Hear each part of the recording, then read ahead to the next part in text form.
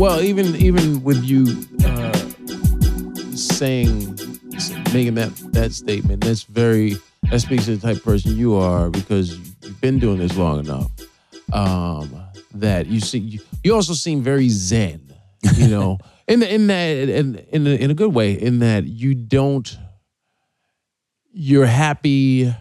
Your success is in the process as you go, as opposed to some, golden fleece, or bucket of gold at the end of the rainbow. Some point of arrival that right success has arrived. Right, and which is another thing I was appreciated about you, because obviously, like you said earlier, I don't know if it was earlier today or in the last episode, but you were saying how when you fired your representation, and which makes sense that it happened 13 years in, because you'd been able to sort of see the landscape of the business of show that we're in. Yeah. And you can say, you know what?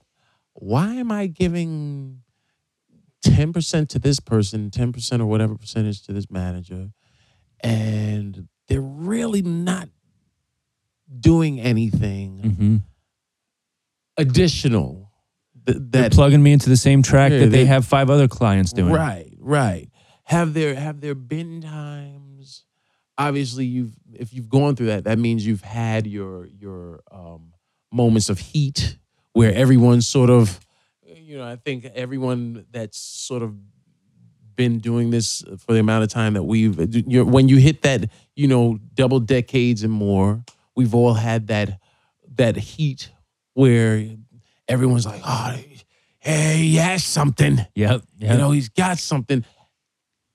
Tell me about it. Do you remember the first time you had a lot of heat, and then when the heat didn't materialize the way your youthful mind may have wanted, or your reps at the time had expected it to pan out? Sure. And how you dealt with it?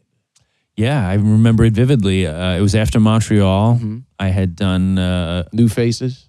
I don't think it was New Faces. I think it might have been, they had a show that they called Masters or something. Okay, like that. yeah. They do, like, for those that don't know, Just for Laughs Montreal Comedy Festival. So they have they package shows. So they have New Faces is for the people that the industry says, these are the new faces of comedy. Yeah. These are the people that we think are going to come up here and the industry is going to take notice of, and you'll see them all in TV shows or movies very soon. For comics that are a little more established, and they think these comics have a comedic voice, but they also want to say, hey, network television and movie execs, here are some guys that we think are strong comedic voices, and you should look at, because we think these are the next new guys that are a little older as far as comics, and they've been doing it. And they call these shows the Masters. Right. And so what year was this? I guess I was probably about 10 years in. Okay. Let's say, Okay. So I was in my early 30s or so. Okay. So yeah, I did the Masters and went really well. Real quick, I'm guessing, just based on time, you say 10 years in. So at this point, people are still getting 6-figure deals out of Montreal, right? Yeah. Okay. It was kind of the tail end of like people getting big development or holding deals. For those that don't know, and I think I've said this before, but Aspen Comedy Festival, Just for Laughs, and Montreal Comedy Festival, the TV, all of Hollywood's big suits at the big networks and even at movie studios, they would converge on these cities for, a week or two every year annually, and comics would present themselves. It was almost like an auction of sorts. It's like the NFL scouting combine. The scouting combine, yeah. Exactly. They go, they perform, and next thing you know, people would leave, and Fox would say, "Oh, we loved Ted Alexandro. I like what he's saying on stage. We think we can make a TV show around that. Here's sign this contract, and you exclusively have a year to either work on a show or for us to put you on a show. There's a development deal where they develop a show for you, or a holding deal where they hold you to use your talent and put you either in front of the camera on an existing show or have you write as part of a show. Right. So at the time you go and you do Masters, these deals, which aren't as prevalent now, they dried up around 04, 05. Yeah. And so back then they are offering those still. Well, this is right around that time, actually. Oh, okay, so this is the tail end. This is the last of them. This is the last of it, okay. yeah. And so yeah, I didn't get a deal, but they, I got an agent who, kind of almost did that typical movie speech of an agent being like, kid, you're going to be a star. Right. Like, do you realize what you just did out there? This kind of thing. They always call you kid, but he's younger than you. Right. You're like, you just graduated and, hey, kid, listen. Yeah, kid, listen. You're like, why do you sound like that? You don't smoke cigars. I know, but Bernie Brillstein sounded like this, so I figured I should sell it this too. Yeah, it's ridiculous. So, they brought me out to L.A.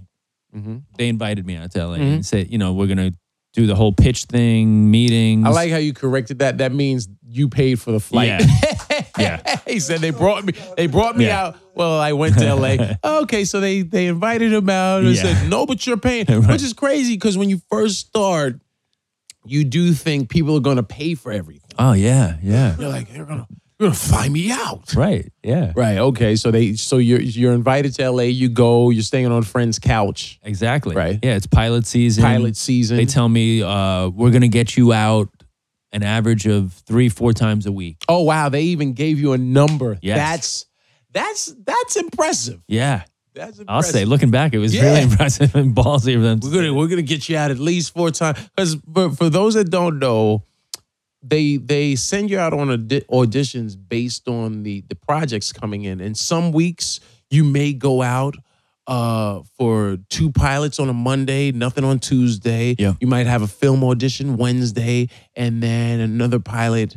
They send the call out on Thursday night. Yeah, they're casting this pilot tomorrow, and they're doing producer sessions on Saturday. So it's on the fast track. But then there are other weeks where it's and nothing, and so they make that promise to you. Yeah. And does it start off that way the first week, would you say? I think maybe I had 2 the first week. Okay. But you suck it up. You're like, all right, 2, he's in. Getting started, yeah. Okay. And they promised 3 or 4 a week. By the end of pilot season, I think I had 6 auditions. Oh, wow. 6. Wow. The whole pilot, which is months, Right. So it was a lot of sitting around, a lot of questioning my decisions. Yeah. And here's the thing too, like you go out there thinking that you're going to get into television or maybe get a part on something or even a bit part, something, right? Right. But not only was I not doing that, then my stand-up was taking a hit because I wasn't getting spots. I was a New York comic, so I was established in the New York clubs. Right. But going out there, you're just another guy. Right. So I was performing like once a week. Oh man, which to explain to those of you who don't understand the difference between being a stand-up in New York, the various differences of being a stand-up in New York versus LA. In New York, especially if you're established, you can average during the week. You might average between 1 and 3 a night, and then on the weekends. Now, because I've slowed down. Me too, yeah. We all have, I think. Gone are the days. But there was a time back then, you two, you, Russ Maneve, all of us. I think we all probably on a Friday would do between 5 and 7. Yeah. Because the schedule's allotted. Well, Mike is looking confused, but let me explain. Say you're working, so you say you're at the Cellar, and you're doing the Cellar, Gotham, and maybe the Strip. Yeah. So these clubs each have 3 shows. 8, 10, and 12 8, at 10, each 12. club. You can do you can. Well, no, I'm saying you might do one at the first one At 8:15. At 8:15, shoot up to the strip to do an 8:50. Shoot to Stand Up New York. Stand Up New York to do a 9:35, and then just repeat that all night. So you could do 9 shows in a night. Yeah, I mean 8 was the most I ever did. But yeah, you just go. You hop in cabs and if you time it out right and the clubs are close. And I used to drive. I still drive, but I'm saying I used so I Even I on think nights like that. Oh, dude. Well, here's the thing. Parking Ted's is eyes what- are like, what?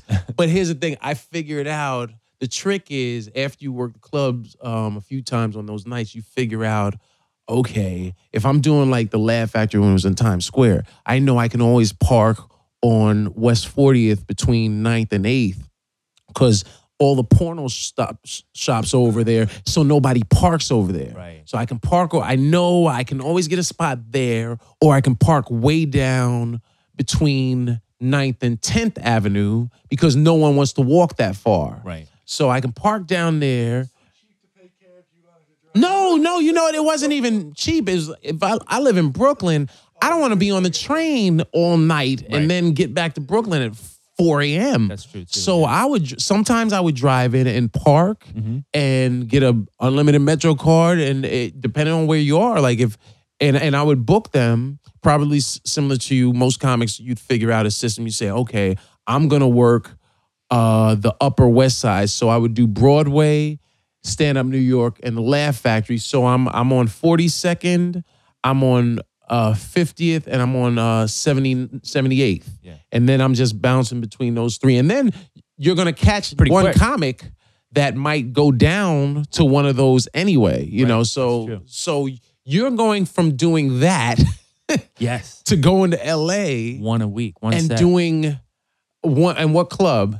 It was usually the improv. Sometimes Because like Laugh to Factory. me, the improv is probably the most generous Yeah. to more comics from out of town, whereas the factory, I find Masada gives me love. Yeah. But if he's not familiar with you, excuse me, he's not going to, buddy, I don't know you, so I'm sorry, I can't. Even if you have your manager call, if you have like some TV, reason I was able to work the factory without any type of auditions, because first time I went out there, I was on SNL. So boom, okay. Oh, well, yeah. So my manager at the time would just call. I remember me and Patrice, we would usually wind up out there at the same time. So we were with Steinberg at the time. So Jason would just call in our avails. Yeah. Like the first 2 years. I never even sent in avails until I had been working there probably 3 or 4 years. I wasn't on TV anymore on a regular basis. So then he was like, okay, just send me the avails, buddy. Oh, you used to kind of just show up? I would just tell Jason, yo, get me some spots Nice. at the factory.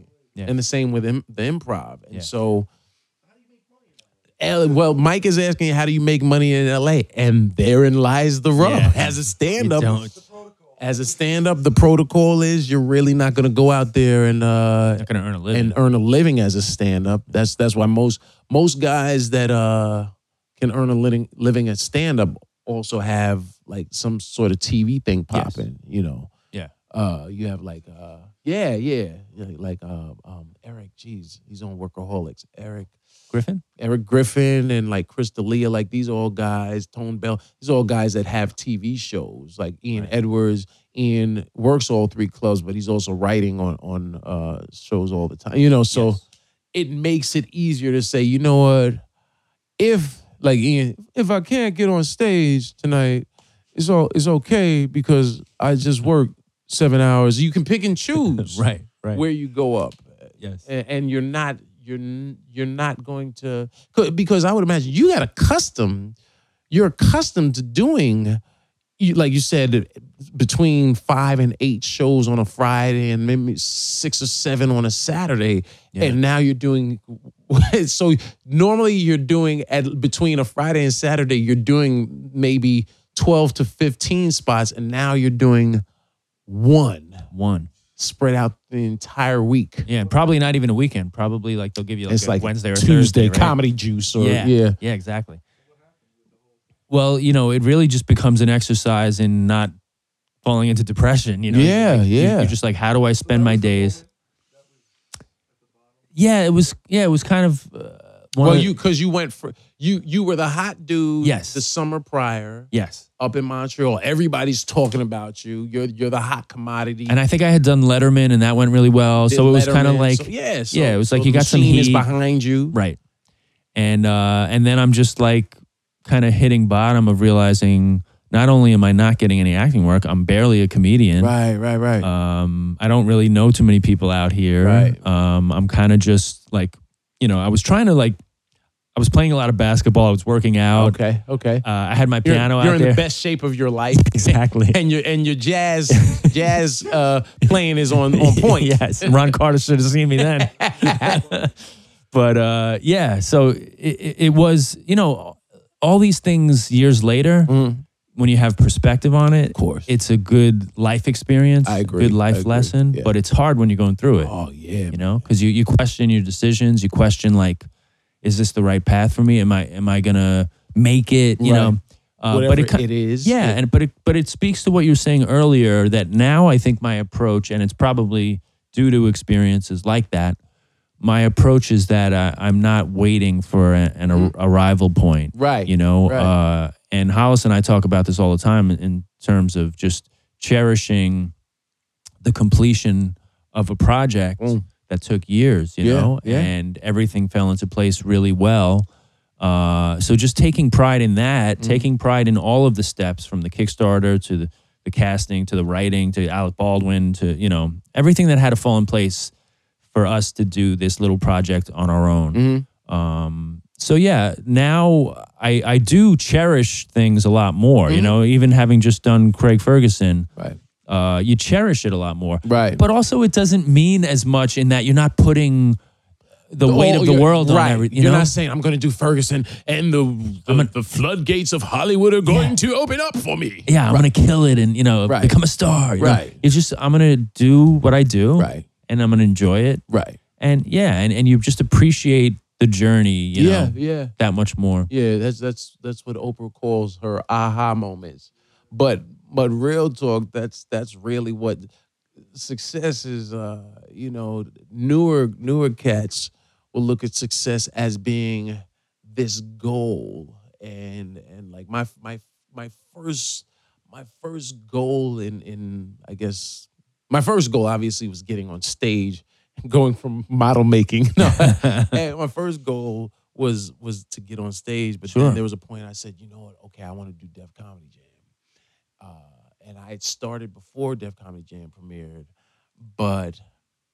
and the reason I say that is because I know guys that started post Def. They saw Def Comedy Jam, they saw young black comics. They said, "Oh, I want to do that," and then they did Def Comedy Jam, and didn't have any other. They didn't have perspective on other, not even bigger goals, but just other goals. Yeah. To add to your successes, Yeah. I always I talk about death on stage, which is funny, not funny, but it's interesting because when Artie, Tracy Harris, and those guys had that terrible car accident, right the Wednesday before it happened, I was in Dallas, and I remember when my dad passed away. I had in order to sort of have some sort of outlet or therapy, I started going on stage talking about dying and funerals and but you know what? It wasn't depressing because I was putting my comedic spin on it, saying how silly it was. Yeah. That we're all crying and they're laying peacefully, and after a funeral, everyone's crying, and then somehow along the line, people decided we're gonna eat afterward. Like there's something ridiculous. We're like, I can't believe it. Did anyone make mac and cheese? But from that, comedy speaks truth, and so I'm on stage talking about these more, and then I think what made me revisit the idea of discussing death was Maya Angelou, Dr. Maya Angelou, Mhm. had just passed away, and I noticed everyone was posting pictures. I've spoken about it on here before. People were posting pictures of them with Maya Angelou. You saw all these celebrities with Maya Angelou. You saw Alicia Keys, and then I even saw Oprah post a picture, and I was like, even Oprah is getting in the mourn them, but see, it's kind of about me. Right. Not just them, but remember, I knew them. Yeah. See, you didn't know, Right. and so when those guys got into that, it was awkward. But going to your what I also dig about your comedy, and you also as a person, you have there's an undertone of I was going to say social activism, but just activism. You have an activist spirit. You were very integral to the New York Comics Coalition. Yes. Was that? Yep, the that's right. New York Comics Coalition. Yep. Was there ever a card that we were supposed to carry? Because no, I'm just playing. I'll probably get you one. Right. That was yourself, Russ Maneve, Tom Shalhoub, Buddy Bolton. and Buddy Bolton. And where is Buddy? I haven't seen Buddy in years. I don't know why. I think he's in LA, but I'm not sure. Okay, Yeah. okay.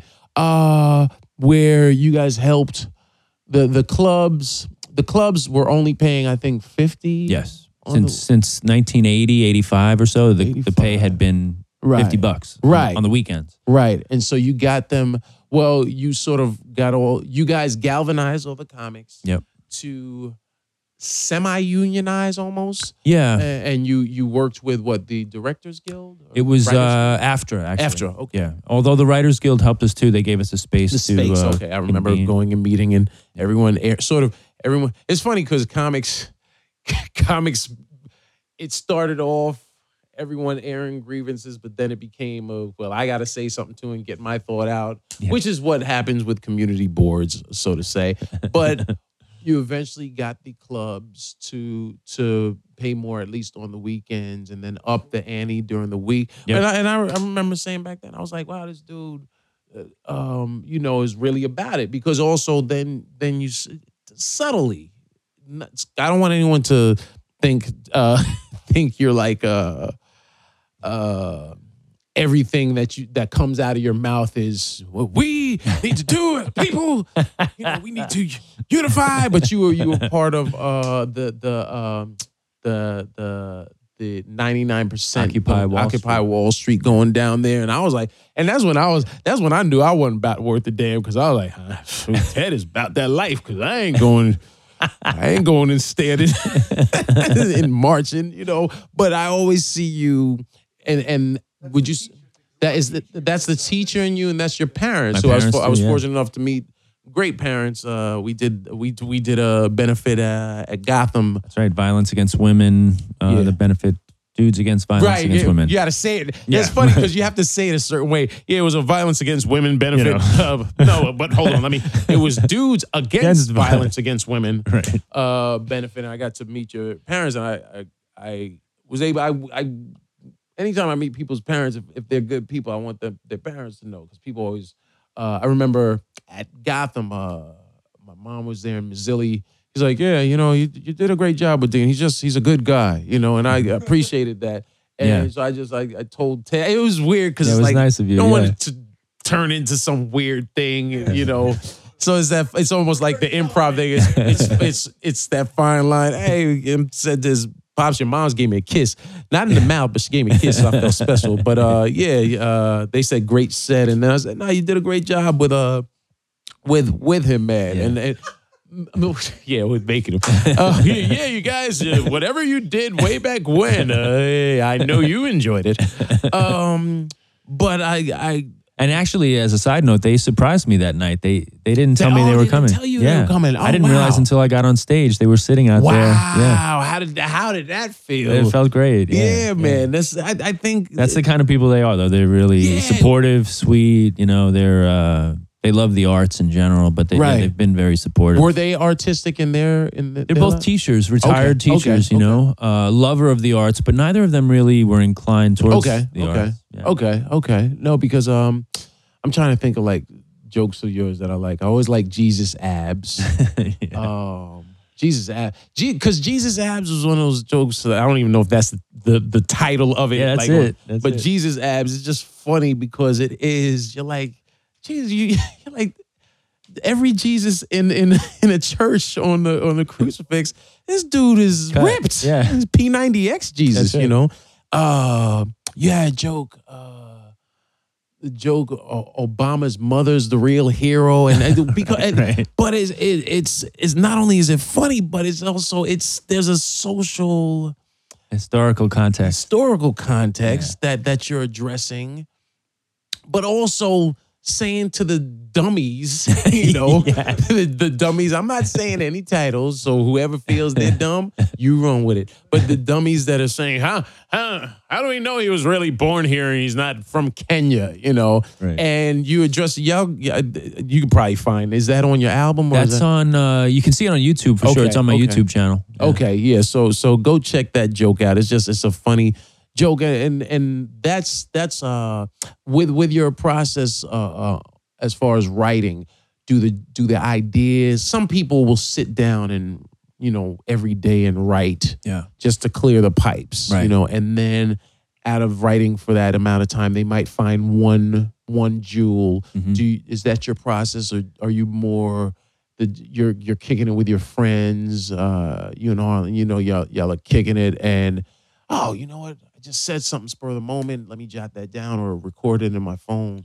My process tends to be a combination of writing and saying stuff on stage. Okay. So you like working it out on stage? I do, yeah. Which speaks to your jazz and improv background. So those sort of do inform your comedy. Yeah, for sure. And also, again, working with Louis, like he kind of told me, your brain works differently on stage in front of people than it does sitting in a quiet cafe with a pen and paper. Because then it's going from your brain to pen and paper in a quiet environment, as opposed to it goes from brain to mouth, kind of in the conditions of performance. Right. Where everything's heightened, and your brain is going to go to places that are that's interesting. unexpected. Yeah. So. And you're taking a chance, yeah. But the thing is, at our stage of the game, we have the muscle of, we know how to tell jokes. We know how to get a crowd back if it goes wrong. So what you're doing is you're trusting your tool belt. Your tool belt, yeah. Because you're also trusting your brain, because I've seen it happen time and time again since I've been working this way. Your brain is going to go to places that it surprises you, and that you couldn't have come up with. Right. And the crowd pulls it out of you. Right. You need that element of the crowd too, because it's just the spontaneity of it. I had this joke that I just did on Ferguson, actually. It's a new joke. I mean, I've only been doing it maybe about a month. How I say I've been peeing sitting down a lot lately. Let me tell you. That's what, I saw you. It wasn't at the Gotham benefit. Man, wherever I saw you do that. Eastville, maybe? It might have been Eastville. And I was dying because I'm at that point now. Well, especially having a family, because at night, if I stand while I take a piss, it's loud, right? So I'm like being to be considerate of the family if it's and the seat's probably usually down already in your house, right? Right. So if the seat's down, it's 4:00 in the morning and I drank too much water at night, I go in here. All right, I'll tuck. I'll sit down. I'll tuck it in. And because then you're right near the basin, so it's not loud. Yes. And you know what's funny? As I said that just made it sound like I was trying to say, you see how long I am? It's right near the basin. Because it's in the water snaking. Yeah, right. And but dude, when I saw you do that, like what you were doing to everything else, and I'm laughing. But then when he did that, I fell out because that takes a lot of pardon the French balls to show that vulnerable side, because a lot of people will say, oh man, real man. Well, who says a real man stands up to take a piss? Right. That's what's funny. That's what's funny about it. And to illustrate, that point, it started with that idea of like, I'm gonna share this idea, Right. Because it just occurred to me like, oh wow, I've been sitting down. Like, why am I doing this? And I'm sorry. And what was funny about you doing it on Ferguson versus the night I saw it was you just dove in on Ferguson. You said There was no transition. There's no transition. Yeah. You're like, so I've been Sitting down a lot lately. And that's another thing I've learned as I've gotten older in comedy. Like, I think when you're younger, you feel this need to over-explain and over-segue and let me set the table for this idea. Now I realize if you have a funny idea, just start it. Throw it out there. Yeah. But here's the thing. I had that idea and I knew that was funny and that was working. But then I finally got the tag, and this just came out on stage one night. I said, young guys, let them stand. They still got a strong flow that you can depend on. I was like, not me. I got a spotty flow. I'm like an old rapper. Old rapper, dude. When he said that, I got a spotty flow. I got, and then you tied in. My flow ain't what it used to be. I say I stand there. It's a lot of and what and make some noise. Yeah, that's dude. That just came out on and see. That's an example of like sitting down writing is when the idea about peeing sitting down came out. Just I wrote that down like peeing sitting down. It wouldn't have worked if you stood up and wrote it. Honestly, that's right. That's right. But then trusting myself to like, I knew the idea was funny, but it needed a landing point. So then when I got the thing about the spotty flow and the, like an old rapper, that just came out on stage. Right. Okay. You know? I'm sorry. No. A week before. A week before though. Wow. Yeah. At a regular gig the week before, and I just knew like, oh, this is great. So not only did I include it in the Ferguson set, I closed with it. Yeah. And Ferguson, they don't necessarily bullet point your set and run it. They know you and trust you enough. Yeah. Yeah. They asked for a transcript just to run it by standards and by S&P. Yeah. But, man, that's a joke. Dude, you guys see it. Y'all go on. You can YouTube the set, man. Hey, Big Ted, royalty as it were. Man, I appreciate you coming back for a second week. Make some noise. Make some noise. Y'all make some noise for royalty and his Spotty Flow, son.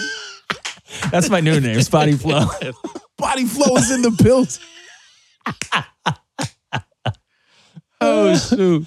Yo, man, I appreciate you coming back and rocking out with us and sharing some of your comedy insight. Definitely, I always love what you.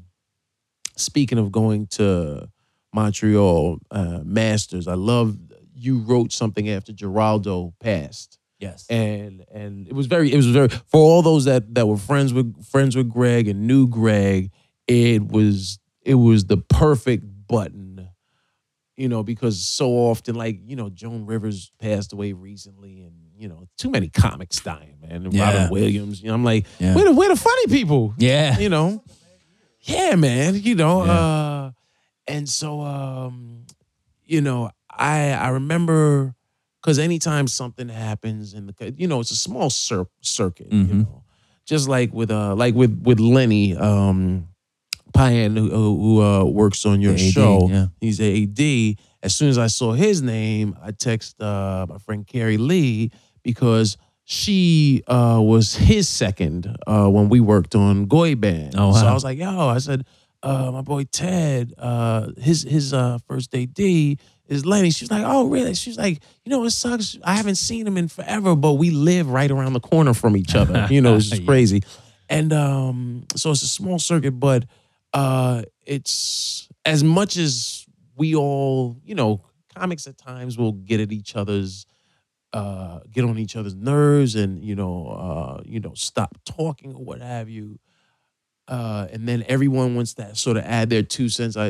Like I said, with Maya Angelou or even, any other comic passing, Robin Williams passing now, everyone posts their picture that they had and they tell their story. And this is not to take away from people having their moment. And I appreciate some people sharing their Robin Williams, I met him and great stories, but there's just something awkward about people making it about themselves, And what I liked about what you said about Geraldo was, and I've told the story before, where I was in L.A.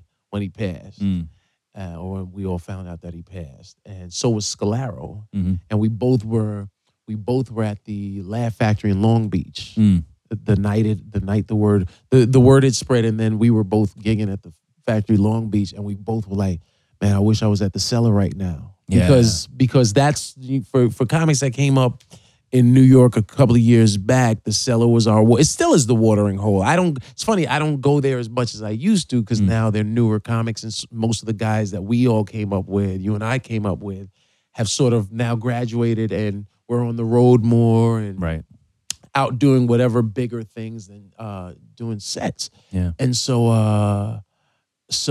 I remember he and I both were able to sort of lean on each other, and as we sat, we both had done our sets, and then we sat for about 2 hours. I think the club had the show had run its course, and we were just chilling there for another hour. And then afterwards, Brian said, "Yeah, man, you know what? We're able to be at the Cellar, but I'm actually glad we got to at least sit here and talk, you know." Yeah. And we need that. And Yeah. you said something about Greg, and you started it with the term master, The maestro. a maestro. Yeah. Yeah, yeah, I'm getting emotional now, huh? Yeah, but it was poignant and heartfelt. Saying, do you remember any of it? Well, I mean, I just remember that it was kind of a love letter to Greg, Yeah. and to that aspect of the thing that you referred to as far as being a comic in the back of the room watching somebody. Yeah. Greg was that type of guy that Yeah. all the comics and even the wait staff, Yeah. everything would stop. Everything was stopped. And people would just watch Yeah. this guy. So yeah, just talking about that element of, not only his performance, that he could make everybody in that room stop and watch and kind of feel like you were seeing something special, but also off stage, how he was kind and kind of goofy Yeah. and silly and Yeah. sweet. Yeah. Some big comics will make you feel like Unapproachable. lesser, or that you Yeah. don't matter, or unapproachable. Yeah. But Greg never really treated people that way. Yeah. He was very inclusive. Yeah. So that's it's in my Facebook notes. I posted it there. Oh, okay. It's in my notes. Check out. It's called, I think it's Maestro. But yeah, it was something that because he was a mentor, and like you say, with people that are a class above, he was a little bit above me when I started. Right. So this was a guy that I watched, Right. And what the cool thing for us is as we progress, these people that are heroes or mentors become friends. Yeah. So yeah, it was kind of, I guess, a tribute to all of that. Yeah. No, it definitely, reading it, and now I actually will go back to your page, because I thought it was spot on. It also spoke to the type of person you are, that felt not only enough of a connection with him, but also enough of a connection with him that you wanted to share that with people, so people understood the type of person that Geraldo was, both on and off stage. And I put you in that same, like, you're of that class now, where now you ain't dying. You ain't dying anytime soon, God willing, inshallah. But you're the cat. Like I said, I'm not sitting through everybody, and I think that just comes from, like, we've been doing it a longer time. If I sit in a room long enough and I watch somebody one time, and you can always learn from perform. I love watching performers, because I love learning. Yeah. I love picking up and seeing how someone might hold the microphone differently, or the inflection that they use in comparison to the guy that went on before them, or myself. And I think on the road towards enlightenment, you're always grabbing and reaching for some better or greater understanding. And so I know that you're one of the comics that, if comics aren't watching when you're on stage, they should be, And Thanks, so pal. I salute you as a not only as a fan, but also as a comic, as a brother. And hey man, keep doing your thing. Y'all check out, make Thank you, sure brother. you check out the Teacher's Lounge. Damn it, on Thunder Thunderpants. Shorts. Thunder Shorts. A lot of people say that. I was close. I had to think of the Thundercats. It's thundershorts.com. Follow all things Ted Alexandro on his website.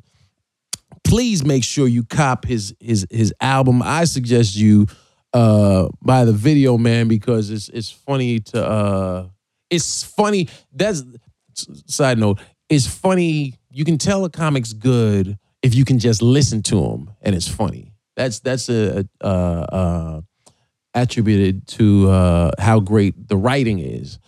But to see it is even. As a matter of fact, I remember the first time I saw you, I was like, "This dude reminds me because you're physical, and he uses his body." And it was, to me, it was reminiscent of how when I would watch Jim Carrey years ago, I was like, "All right, you know what? He has that, but he also, I think your writing is stronger as a stand-up than Jim's was." And not even, why even make it about a comparison, but just. I do have that element of physicality. Yeah, you have the physicality, and I love people that perform too, because I like to perform. Yeah. As well as like you said in your tool belt, some cats are just monologists where they're just delivering the funny lines, and then other people totally dive in and get muddy. Yeah. Amidst the material and you Play. know.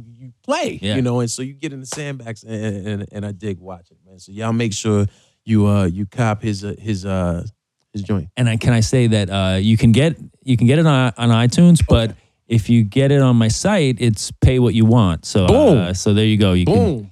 That reminds That's me the of way the to Little go. Rascals. There was an episode. Remember the Little Rascals? Pay as you exit. That's right. If That's you right. liked it, and they did like Romeo and Juliet, and Buckwheat was Juliet. It's Buckwheat. Hi, Buckwheat. There it is. And they made a gang of loot because people liked it and gave them money as they left. So y'all cop the joint and pay as you exit on his site. Make sure you check out Vesey will one day return, I'm sure. But in the meantime, go online and check out his Broke Comedians in Transportation Getting Water and his YouTube channel, and maybe he'll return to us one day here in the living room. Like I've been saying, y'all can catch us at the end of October. I feel very donkey right now. So I'd like to say that if you want to go see me perform and you are in the Chicago area, then I suggest that you come out to the Chicago Improv October 30th through November 2nd with myself and Harris Stanton. You know Harris Stanton because he toured with Patrice O'Neal and with Tracy Moore. You know what? Maybe I shouldn't bring him because Patrice died and Tracy got in a car accident. So I won't be bringing him anymore. I'm just playing. So y'all check us out at the end of the month. Ted, man, thanks, brother. Thanks for hanging out, man. We had a blast. Big Mike, as always. Thanks for the sounds.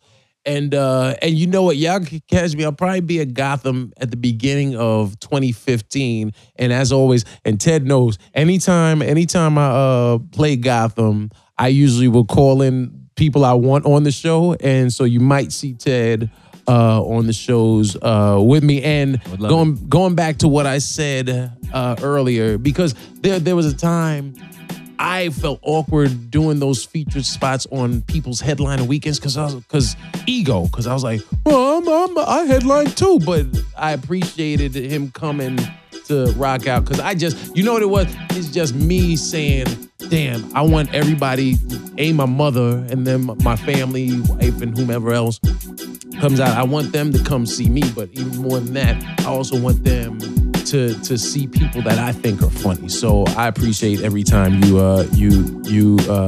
come out and get some love and burn on the stage with me, man. It means a lot. Thank you. Pleasure, man. Mr. and Mrs. Alejandro, you did a great job. We're out of here. It's the FuthaMuckin Protocol. More than rewind that. This is a little bit about me up next. It's a FuthaMuckin protocol, man. All things comedy. I am Dean Edwards. Follow Dean Edwards, 2 fingers, peasy.